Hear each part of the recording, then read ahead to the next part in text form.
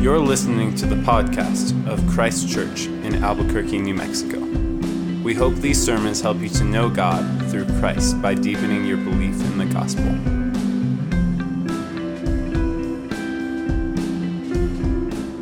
The reading this evening comes from Luke chapter 16, verses 1 through 13.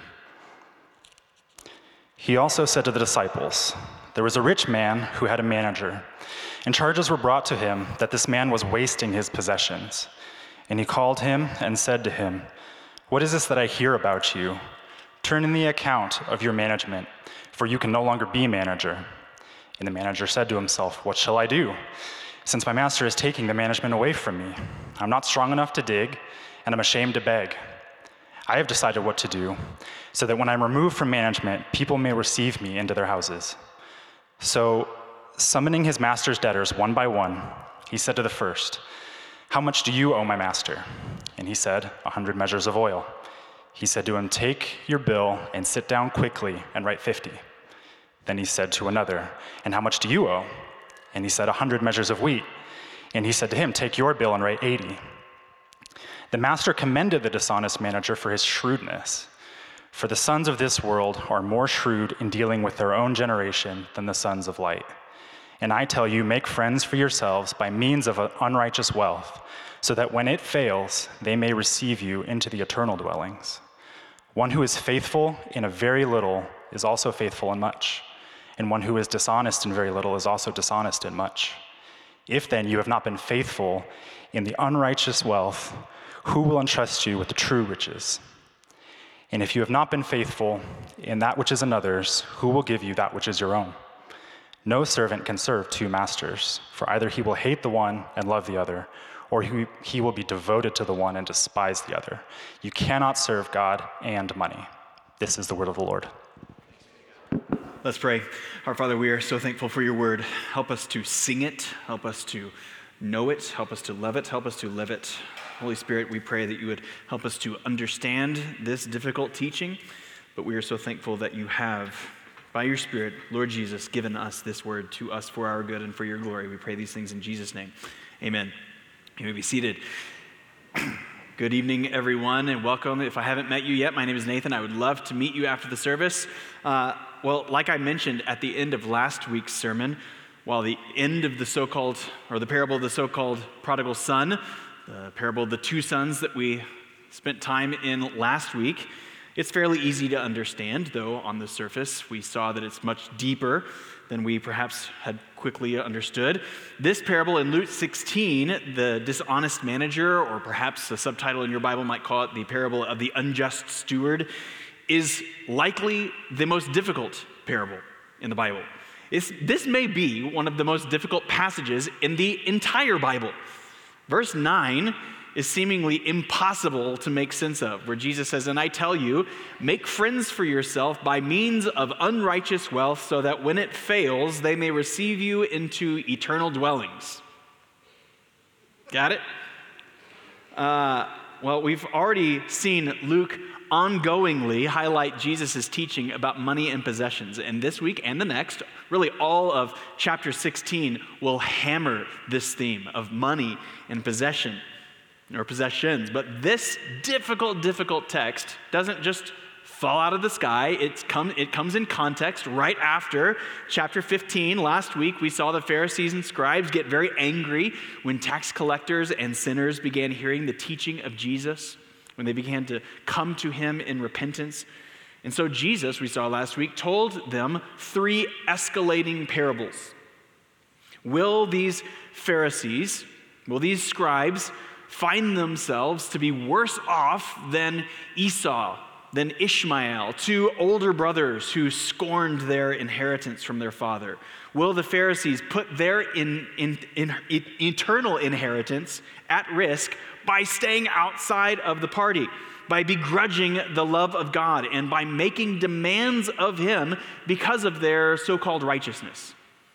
Well, after giving such a direct parable to them, in verse 1 of Luke 16, Luke is going to tell us that Jesus is now going to turn his attention to his disciples. We see that, right?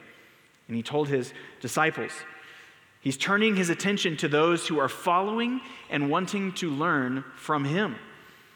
Now we'll find out next week that the Pharisees are still there. They are still eavesdropping on this entire thing. But this is for the disciples. What will the disciples do with their resources? Will they waste them like the younger brother?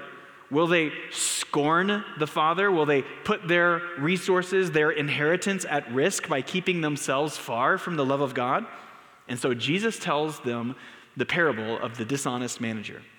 And so we're going to think about this really, really difficult parable and Jesus' summary thoughts after the parable in two halves tonight. We're going to think about the timing of our resources and the stewardship of our resources. Jesus is talking about money, possessions, things that we own. And so he's going to confront the timing and the stewardship of the things that we have. So first of all, the timing of our resources. All right, before we get into the meat of this parable, Jesus is using a pretty effective literary device here. The literary device of the anti-hero. We see this all the time.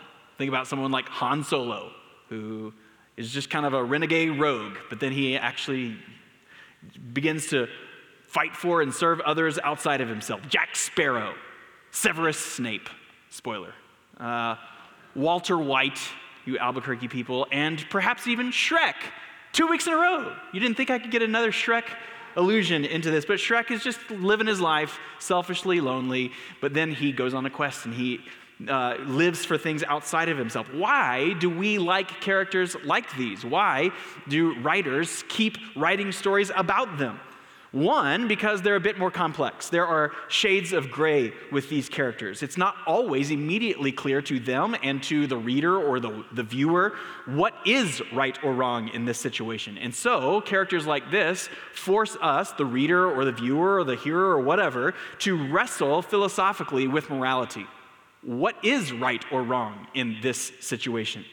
But second, these kinds of anti-heroes usually do unexpected things. These are unexpected stories. We saw last week the unexpected surprise that Jesus takes the story in, but this week is a whole new level.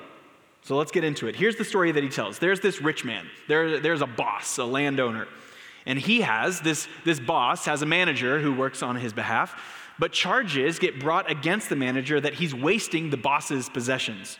It's not immediately clear if the manager was just a poor businessman, like things are slipping out of his control and there's money being wasted here because he's not very good at his job, or if he's doing this intentionally.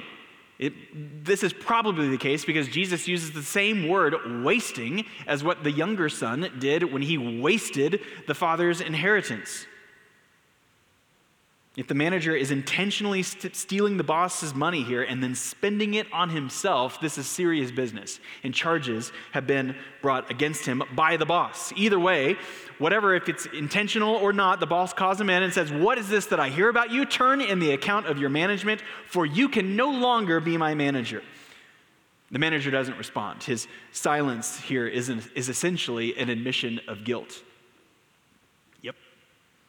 But the boss doesn't fire him immediately. He doesn't hand the manager like a banker's box and logs him out of all of his corporate email accounts immediately. But it's over.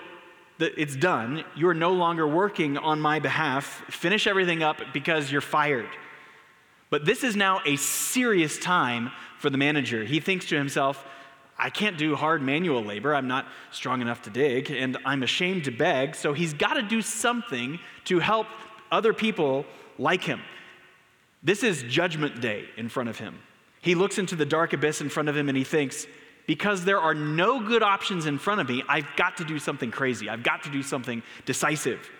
He knows that everyone now will know that he's a cheat and he's not going to get hired in a new job. And since working is too hard and begging is too shameful, he thinks, friends. I need friends. If I can get into other people's good graces, maybe they'll let me live in their nice houses because I'm about to be unemployed and potentially homeless. Now, so far, only he and his boss know what's happened. It's just between him and the boss. So he's got this limited window of opportunity where he can still act without other people not knowing that he's not acting on behalf of the manager, that he has a job and he's legitimately working for the boss. To everyone else, anything that he says or does actually does come with the boss's authority. Everybody else in town doesn't know that yet, but they soon will find out that he's lost his job, that he doesn't speak on behalf of the manager or of the boss, so he's got to move. So he begins calling in the boss's debtors one by one. The first guy comes in, and this guy owes him 100 measures of oil. This is about 850 gallons of olive oil. That's a lot of olive oil. It's about the output of 150 olive trees of that year. This would amount to about 3 years' salary for this kind of upwardly mobile merchant trader. So let's just say this guy, this first debtor, maybe he makes a salary of like $100,000 a year. So this guy, if it's 3 years' salary, owes the boss 300 grand. The manager says, hey, let's take this bill out. Let's cut it in half. Does that sound good? 300 grand? How about 150? 50 measures of oil. Like, can you imagine if your mortgage lender, out of the blue, just called you and said, hey, would you come into the office? I've got some things that I want to talk to you about. And then out of the blue, maybe you owe $300,000 on your mortgage. And the mortgage lender says, would it be all right with you if we cut that in half? 150 grand? Does that sound good to you? Yes, please and thank you. But then he does it with another debtor. This guy owes 100 measures of wheat, the output of about 100 acres. This would amount to about 8 to 10 years' salary. And he tells him, quick, hey, let's rewrite this, shall we? So that you only owe 80 measures. So if we work with like big round numbers for the sake of the story, let's say he owes 10 years of $100,000. He owes $1 million to this landowner, the boss. And the manager knocks off 20%. He knocks off 200,000. This is less proportionately than the first debtor, than the first guy, but there's even more canceled debt here with the second guy than the first. $200,000, maybe more than just $150,000. Like, oh my goodness, this sounds great. Mr. Manager, you're the best. Anytime, you know what? Hey, anytime you want to come, like, stay at the hunting ranch, anytime you want to use the cabin, just let me know. Sounds good. If anytime you need anything, don't hesitate to call. $150,000? $200,000 debt gone? Yes. And on top of this, not only doing what he needs to do for himself, remember, there's nothing but the abyss in front of him. This is judgment day. The end is coming. But even more, we can maybe even guess that these people went and told everyone in their small village about the generosity of who? The boss, the landowner. Like, can you believe how generous he is? All along, the manager is banking on perhaps a reputation, either a past reputation or one that he's creating here, of this merciful streak within the boss's character. He's fair. Actually, after all, he just fired me, but he is merciful. Now, if you weren't familiar with the story, if you had never read or heard this read before Logan read it just a few minutes ago, how would you expect the boss to react? He's just lost potentially like $350,000 or something. Gone, vanished. Like, what would you expect him to do? What should he do? Likely, he would respond with fury. Like, he should arrest the manager. He should throw him into jail. But thinking through this, the manager is left with two options here. He can go back to the debtors and tell them, hey, I know what this manager told you, but he didn't have the authority to do that. He was fired. He acted illegally and without my authority. But what would happen if he did this? It would utterly ruin theirs and perhaps the entire town's perspective of his reputation. It would ruin their opinion of him. They will now see him as unfair. What was done is now being undone. So that's the first option. And the second option is he can just keep quiet. He can lose his money, but he'll keep his generous reputation. So he can get his money back, but lose his reputation and standing in town, or he can lose his money, but increase his reputation and his standing in town. Now, he obviously chooses the second option, perhaps revealing what the manager was banking on all along, his mercy, his understanding and his preservation of his own character. But confusingly, he actually, in the midst of all this, commends the manager. Like hey, good job, man. Well done there. Seemingly like attaboy. I'm real proud of you. Like that doesn't make any sense. And that's it. Like the parable ends. Verse 8, the master commended the dishonest manager for his shrewdness. The end. So confusing. And then Jesus concludes the story with extra confusing commentary. Verses 8 and 9, for the sons of this world are more shrewd in dealing with their own generation than the sons of light. And I tell you, make friends by yourself by means of unrighteous wealth, so that when it fails, they may receive you into the eternal dwellings. What? Like, should we now just say, thank you, Jesus, I'm now going to cheat on my taxes? Thank you, Lord, for commending this example to me so that I can maybe hack into my mortgage lender's website and just readjust the amount of debt that I still owe. Should we double cross our bosses and just start giving away the company's money? It seems like it. It seems like the Lord would be very pleased in this and commend us in this. But we know from the rest of the Bible, we know from the rest of Jesus' teaching that this cannot possibly be what Jesus is teaching or commending here. So what is he commending? Why would both the boss and Jesus commend this man in this story? Well, the first thing we should observe is exactly what it is that the boss is commending. Verse 8, what? The master commended the dishonest manager for what? For his shrewdness. There is a difference between commending his dishonesty and commending his shrewdness or his cleverness. The dishonesty is referring to the manager's initial wasting of the money and then his wrongfully canceling the debt. That was dishonest. He should not have done that. The boss is not commending that. But the boss is commending this man's cleverness, his shrewdness. He's essentially saying, wow, man, you really got me. You guy, you really put me in a pickle there. One commentator says, this man is a fraud, but he is a most ingenious fraud. This steward is a rascal, but he is a wonderfully clever rascal. And that's what the boss is commending. Wow, sir, you are a clever rascal. When it comes to the moment of crisis, the dishonest man uses dishonesty to be rewarded according to the system under which he's living. He completely and utterly understands the system. He understands the boss, he understands the debtors, he understands money and jobs and rewards. He knows exactly what he is doing. As Judgment Day was quickly approaching, the manager acted decisively and went all in. What else have I got to lose? There's no going back now. So here, Jesus is making another argument that we have, the kind of argument that we've seen him make so many times throughout the Gospel of Luke. The argument of the lesser thing to the greater thing. If this is true here, then how much more here?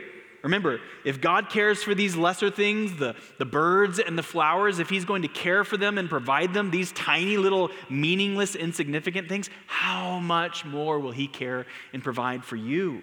Or even last week, if in comparing the older brother in the parable of the two sons to Esau, if Esau, the older brother who loved soup more than he loved God, can welcome and embrace his publicly sinful little brother, how much more should you?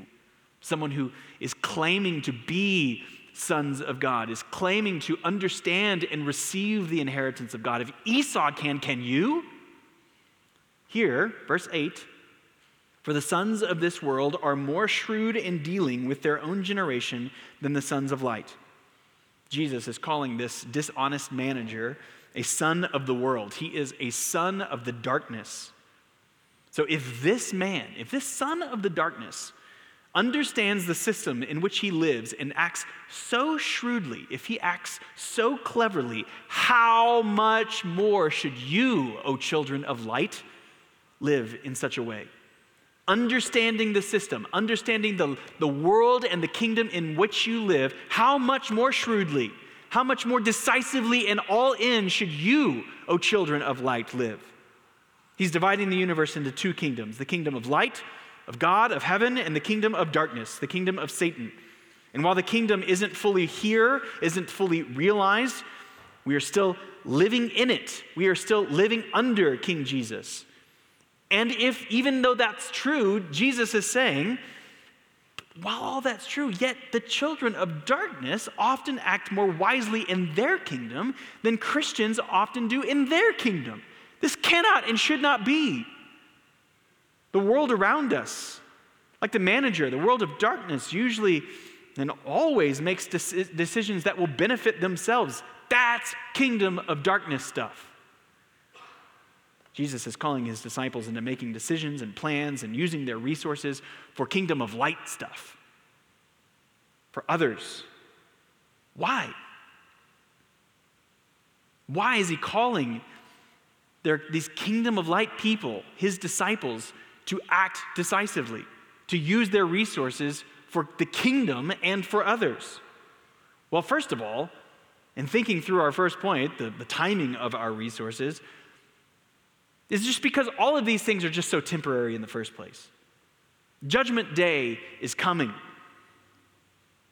The end of it, the loss of it all moment is imminently coming, is certainly coming. Which is what Jesus is saying in this really, really difficult to understand verse 9. One scholar of parables explains that when Jesus says, make friends for yourself by means of unrighteous wealth, we should understand that to mean that we should use our money, we should use our resources, which belong to this kingdom, this earthly stuff that is often used for unrighteousness, and we should use it to put ourselves in good standing with others around us. We should use kingdom of darkness stuff for kingdom of heaven purposes. So that when it fails, when all this kingdom of darkness stuff, when all this money and possessions, all this very temporary stuff that we temporarily own, when all of that runs out either in this life or at death, those whom we have blessed, those whom we have cared for, those whom we have served with our things, they might receive us, they might welcome us into the eternal kingdom. That is, using that which is impermanent to gain a permanent, lasting benefit. Now, this is not to say that we can buy our way into heaven. If you serve enough people with your things, then you'll certainly be welcomed into the kingdom of heaven. But just as the manager went all in with his decisive decision, his decisive decisions were so that he could be welcomed into the house of the rich in the next phase of his life, so should we make decisive decisions so that we too can be welcomed into the houses of the rich in the next life. But we'll see, again, how this parable doesn't just fall to us out of the sky. There's something that came before it, and there's something that comes after it. Next week, we're going to see who the houses of the rich actually are. How everything, again, is upside down in another parable of the so-called rich man, the temporarily rich man, and the really rich man, the poor man Lazarus. So the truly wise, the shrewd, the clever, will then prepare for and make decisions in light of the eternal future that is sure to come, just like the manager made decisions for his quickly and imminently coming future. May it not be that the people of darkness give more thought to their temporary future, their temporary physical well-being, than we people of light give to our eternal spiritual well-being. And may it certainly not be that we give more thought to our temporary physical future, or temporary present well-being than we people of light give to our eternal spiritual well-being. It all comes and goes so fast. Look, like Marcy and I are about to have our second kid in high school. That's crazy. With 2 more right on their heels. Like college for them is coming fast. Things are more expensive these days, and as Christians, we should care about being wise stewards of God's money. More on that in a second. We should work hard. We should invest well. We should plan for the future. The Proverbs, among other places in the Bible, absolutely commend this. But do we give this much thought to? Do we put this much investment in what will last for eternity? It's all coming just so fast. It comes and goes. Life comes and goes. Becoming, instead of what we so often spend our time and attention to, do we spend our time and attention to? Do we invest in what is eternal? Becoming rich to God, rich in our deepening knowledge and joy and worship of God, rich in peace and contentment, understanding our everlasting inheritance that he gives to his children of himself, a kingdom of peace for eternity. And this is the timing of our resources. What God gives us in this life is so temporary. It ends, and it ends soon. You high school and college students, I know that this is the last thing that you want to hear from this 40-year-old man with a few gray hairs coming in. It goes so fast. High school really does seem like yesterday to me. Like I can remember very, very easily thoughts and emotions from when I was like 15, 16. It seems not that long ago. 40-year-olds seemed so old. And I too, someday, in an altogether different life, you all out there should be thinking, I too, in some altogether different life, it seems so far away, will one day be 40, but it will be tomorrow. Because here I am, and it's not an altogether different life. I don't feel that old. I kind of feel like I'm still a kid. It's just life. But then tomorrow I'll be 50, and then the next day I'll be 65, and then the next day I'll be 90, maybe, and we've reached the end. I was in a couple of hospital rooms holding newborns a couple of weeks ago, and I unexpectedly, like out of nowhere, got really, really teary, right? Like out of nowhere, I was like, this was yesterday for me. It was 15 years ago the first time, but now what just happened? It's so fast. Our lives are here, gone, and forgotten. What is it that we are investing in? Here's what Jesus is pressing in on with his disciples. If you are able to have very easy conversations, if you are able to have really quick and informed conversations about stocks and bonds and real estate and the hottest crypto markets, but you're unable to talk about what you're learning from what you're reading in the Bible, if you're unable to have the same kind of depth of conversation about the character of God and your place in his world, perhaps use this time to reevaluate. But not just with money. What is it that we invest our time into? If you are able to explain all of the latest celebrity gossip and tea, but you are bored by prayer. If you're able to explain the pros and cons of this new potential coach's defensive philosophy or the potential of the guys at the very bottom of your team's practice squad, or if each morning you read of today's political controversy which cultivates more fear and hatred of those in Santa Fe or in Washington, if you're able to explain their voting record on this and this and this and this, but you're unable to recount the this and this and this of God's character, his work in history, or worse, his character and his work, his action, this, and this in your own life, perhaps use this time to reevaluate. What is it that you are investing in? Financial investments, lives of celebrities, sports and coaches and politics, none of these things are necessarily sinful. But the truly wise, the clever, the shrewd, will then prepare for and make decisions in light of not tomorrow's future, but eternity's future. Just like the manager made decisions for his quickly coming future. So if this is the timing that all of our resources are just temporary, our lives and our money are here and gone, rather than make deeper and longer lasting investments in the future. And by the way, we'll have much more to think about with money and resources. The end of chapter 16 next week, certainly chapter 19 with the parable of the talents, the rich young ruler, all of these things are coming in Luke's gospel.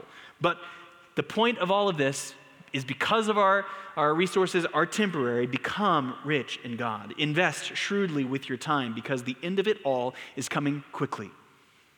So now, if that's the timing, let's think about what we have now, our resources in the present, and how to presently steward them well. The stewardship of our resources. Like the manager, we should all hear this parable and ask ourselves, okay, now what? What should I do, Jesus? What should I do with my life? And so Jesus pushes even further down. He moves into the motives of our hearts with our money, the worship of our hearts. In verses 10 through 13, let me read this again. Jesus says, one who is faithful in a very little is also faithful in much. And one who is dishonest in a very little is also dishonest in much. If then you have not been faithful in the unrighteous wealth, who will entrust you to the true riches? And if you have not been faithful in that which is another's, who will give you that which is your own? No servant can serve two masters, for either he will hate the one and love the other, or he will be devoted to the one and despise the other. You cannot serve God and money. How we approach our money is ultimately a matter of worship, is ultimately a question about who is it? What is it that you serve? What do you think will secure you? What do you think will deliver you? Oftentimes, the answer to that question, I think, perhaps more today than ever, in a society and a culture that has more money than ever, we still think, perhaps more than any generation before us, we think the answer to that question, what will secure me, what will deliver me, is more money.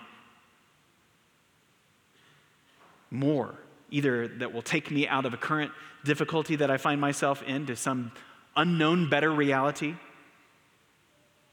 And that's not to minimize some very difficult financial situations that many of us find ourselves in. Either situations that we've put ourselves into by unwise and foolish spending, or sometimes things that are entirely unforeseen, some things that are entirely out of your control. But what Jesus is doing here is, like he said, of family relationships back in chapter 14. Remember when he said, to be his disciple, you have to hate your father, your mother, your child, your spouse. We saw that that's not saying that you must cultivate some sense of like ongoing despising of these people in your life, these relationships in your life, but Jesus is saying you must rank your loves. You must rank your priorities. And when the priority of family comes over and against what it means to follow me, you must choose me. These are distracting voices that are distracting you into trails that will not lead you to safety at the bottom of the mountain. You cannot serve two masters. If money, if the accumulation of more of it and more of it and more things, if this is your guiding North Star, your guiding light, if this is the gravitational center of your universe, then by definition, Jesus is not. You cannot have two true norths on a compass at the exact same time. The needle can't do that. It cannot move in two places. It will point to true north.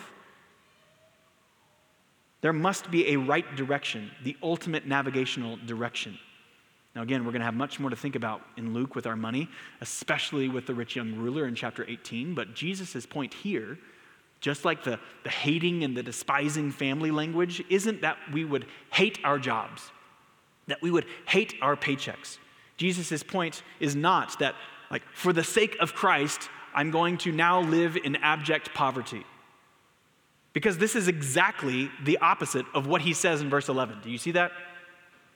In verse 10, Jesus says that if you're faithful in little, you'll be faithful in much, and if dishonest in a little, dishonest in much. But then he explains what he means by that in verse 11. He says, if then you have not been faithful in the unrighteous wealth, who will entrust to you the true riches?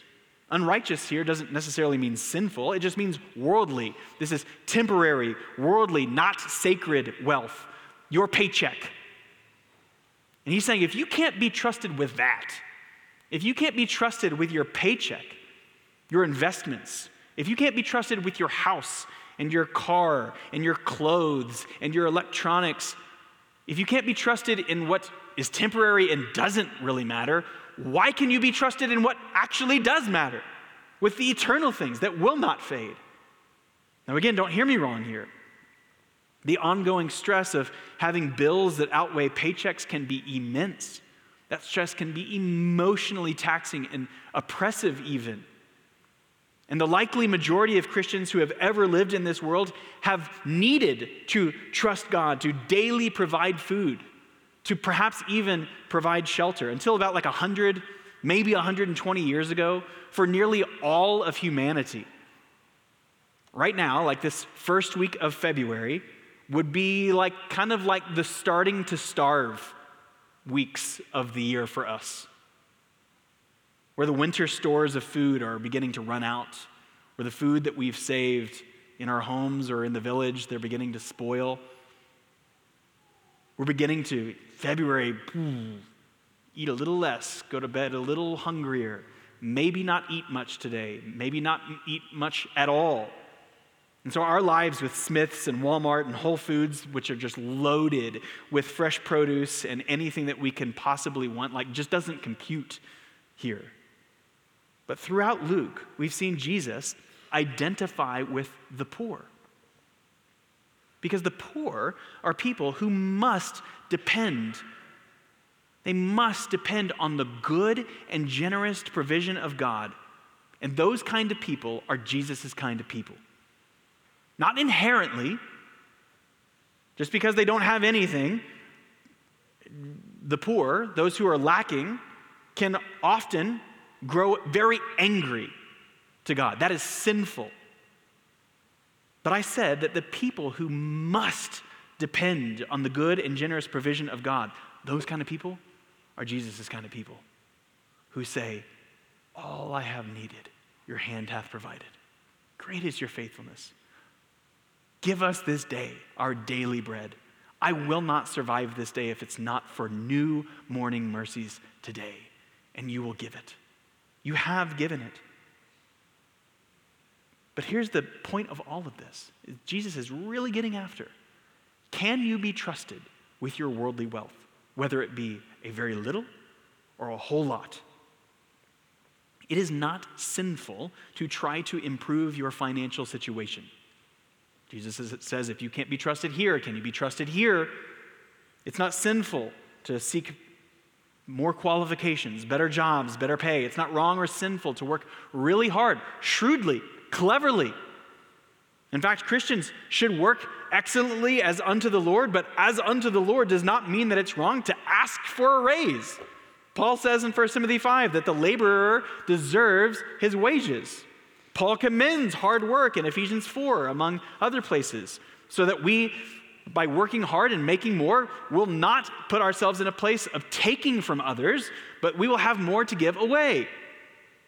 But here again is what Jesus is getting at, that our budgets, what we spend our money on here, our budgets are actually moral documents.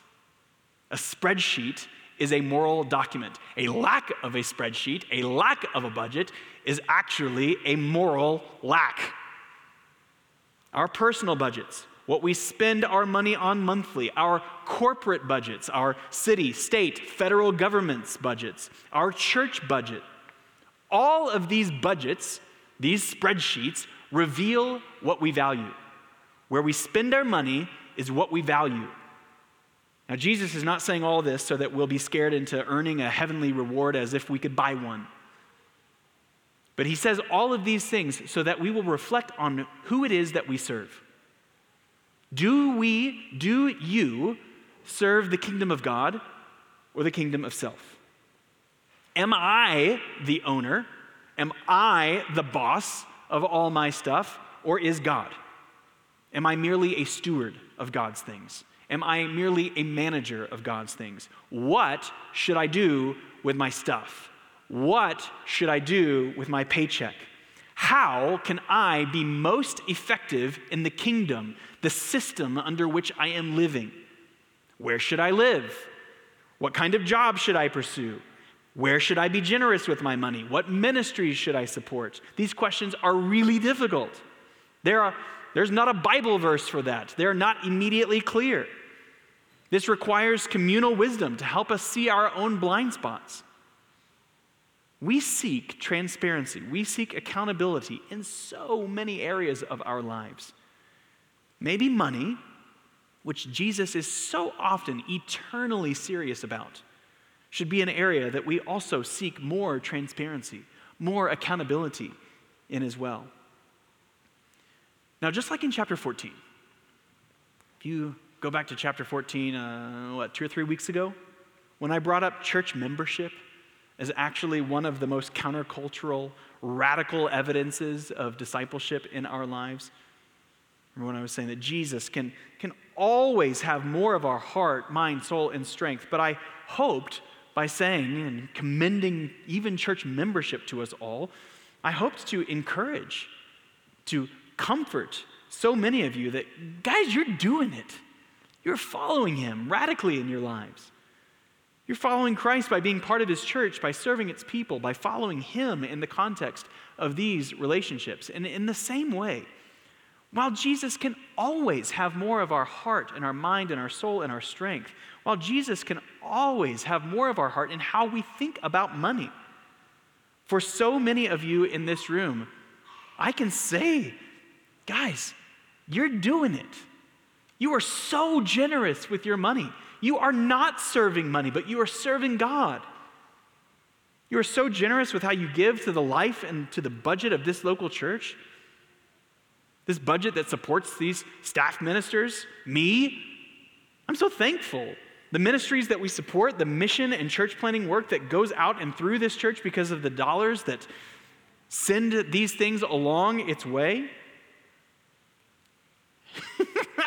The children that we support. The meals, the hospitality, the one-time or recurring needs of the body that pop up and then get so quickly met, so quickly. This is one of the most generous churches that I have ever been part of. And I just want to commend us in how all of you are following Jesus. So many of you are following Jesus. Rather than like maybe how so many money sermons might end with, well, guys, you're giving this much, but you should probably give this much because Jesus deserves it, doesn't he? Maybe. But guys, you are so kind, so generous. You are thinking about your money and your possessions so well. We are asking, so many of us, asking the kind of transparency and accountability that I'm talking about. And yet, even while all of that's true, I don't want an opportunity to slip by us if there are some in this room who actually do need to grow in conviction with how we do think about our money, our stuff, that nothing we own is actually ours. Because Jesus tells us where we put our treasure, our heart will follow. It's true that our budgets are moral documents. They reveal what we worship. But if you find yourself bored by the glory of God, if you find yourself bored by his kindness to you in Christ, it's possible, if not certain, that your heart will follow that which you invest your money in, your heart in. Where are you pursuing generosity in your life? Toward others in need, toward the expansion of the gospel in the world, toward the upkeep and the expenses of the local church, to the needs of the individual members of our church. Again, we pursue transparency and accountability, even coaching and discipline in so many areas of our lives. Why in the world would we say of this area of our lives, no, this is off limits. This is a room that is locked, that no one gets a say in?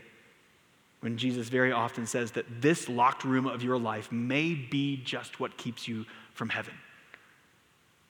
It's a bold thing to say, but when we choose things, the pursuit of money over the pursuit of Christ, are we actually pursuing Christ? Are we actually following him? Are we actually trusting him? Because here's the beauty of this parable and the glory of the gospel.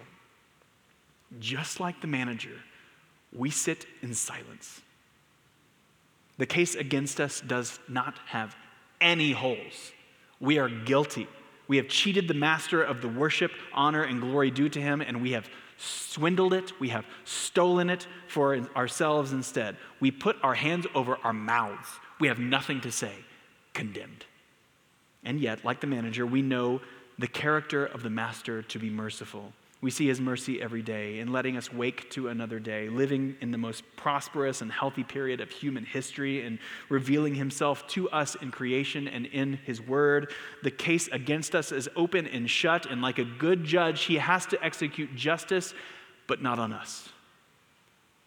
Not on those who are trusting in him. He substitutes himself. God the Son offers himself in the place of dishonest glory swindlers, to receive the just judgment of God the Father, so that by God the Spirit, we, the dishonest, might receive the honest life of God, might no longer swindle his glory, but return it to him in praise. And like the manager, our only hope is to bank on the mercy and the kindness of God. That these qualities are a part of his very being. Now, parables are analogies. They don't have one-for-one component parts, and we shouldn't pick apart every detail. We don't trick God into letting us off the hook. And God, unlike the manager, unlike us, he moves towards us. God, the boss in this parable, he's the one that concocts the plan to forgive us. We didn't have to do anything. We don't have to do anything. But if we don't take the way out that he's given us, we stay in condemnation. The abyss of judgment is before you and comes quick. What will you do? Will you act decisively and go all in?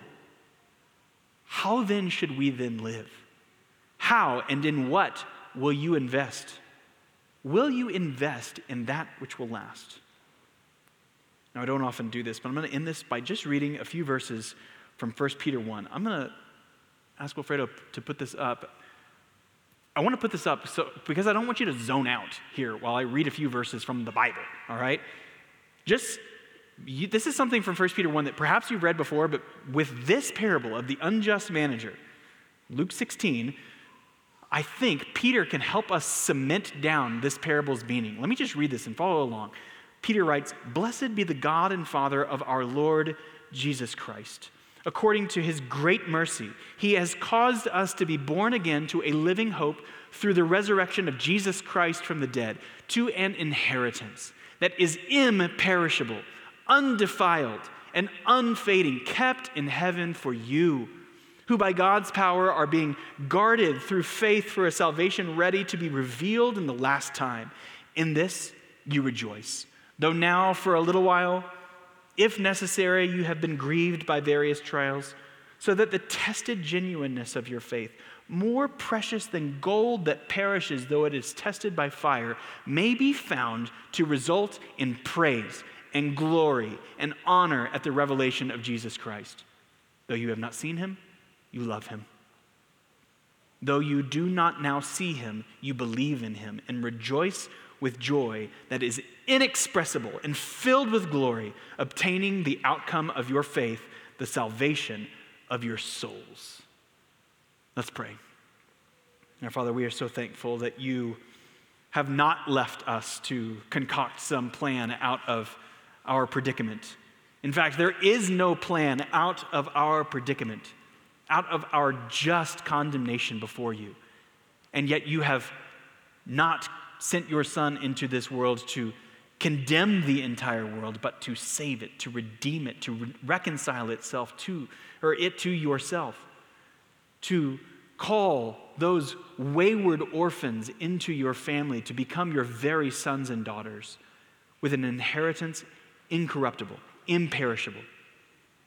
Lord, might we make our lives more and more about that which is eternal, enjoying the temporary, but enjoying it as temporary, as a gift from you, new morning mercies to provide all that we need so that we might be found trusting in our eternal Savior, the Lord Jesus Christ. And we pray all these things in his name. Amen. We hope you have been encouraged to deeper life in Christ through the preaching of this sermon. For more information about Christ Church, visit www.christchurchabq.com.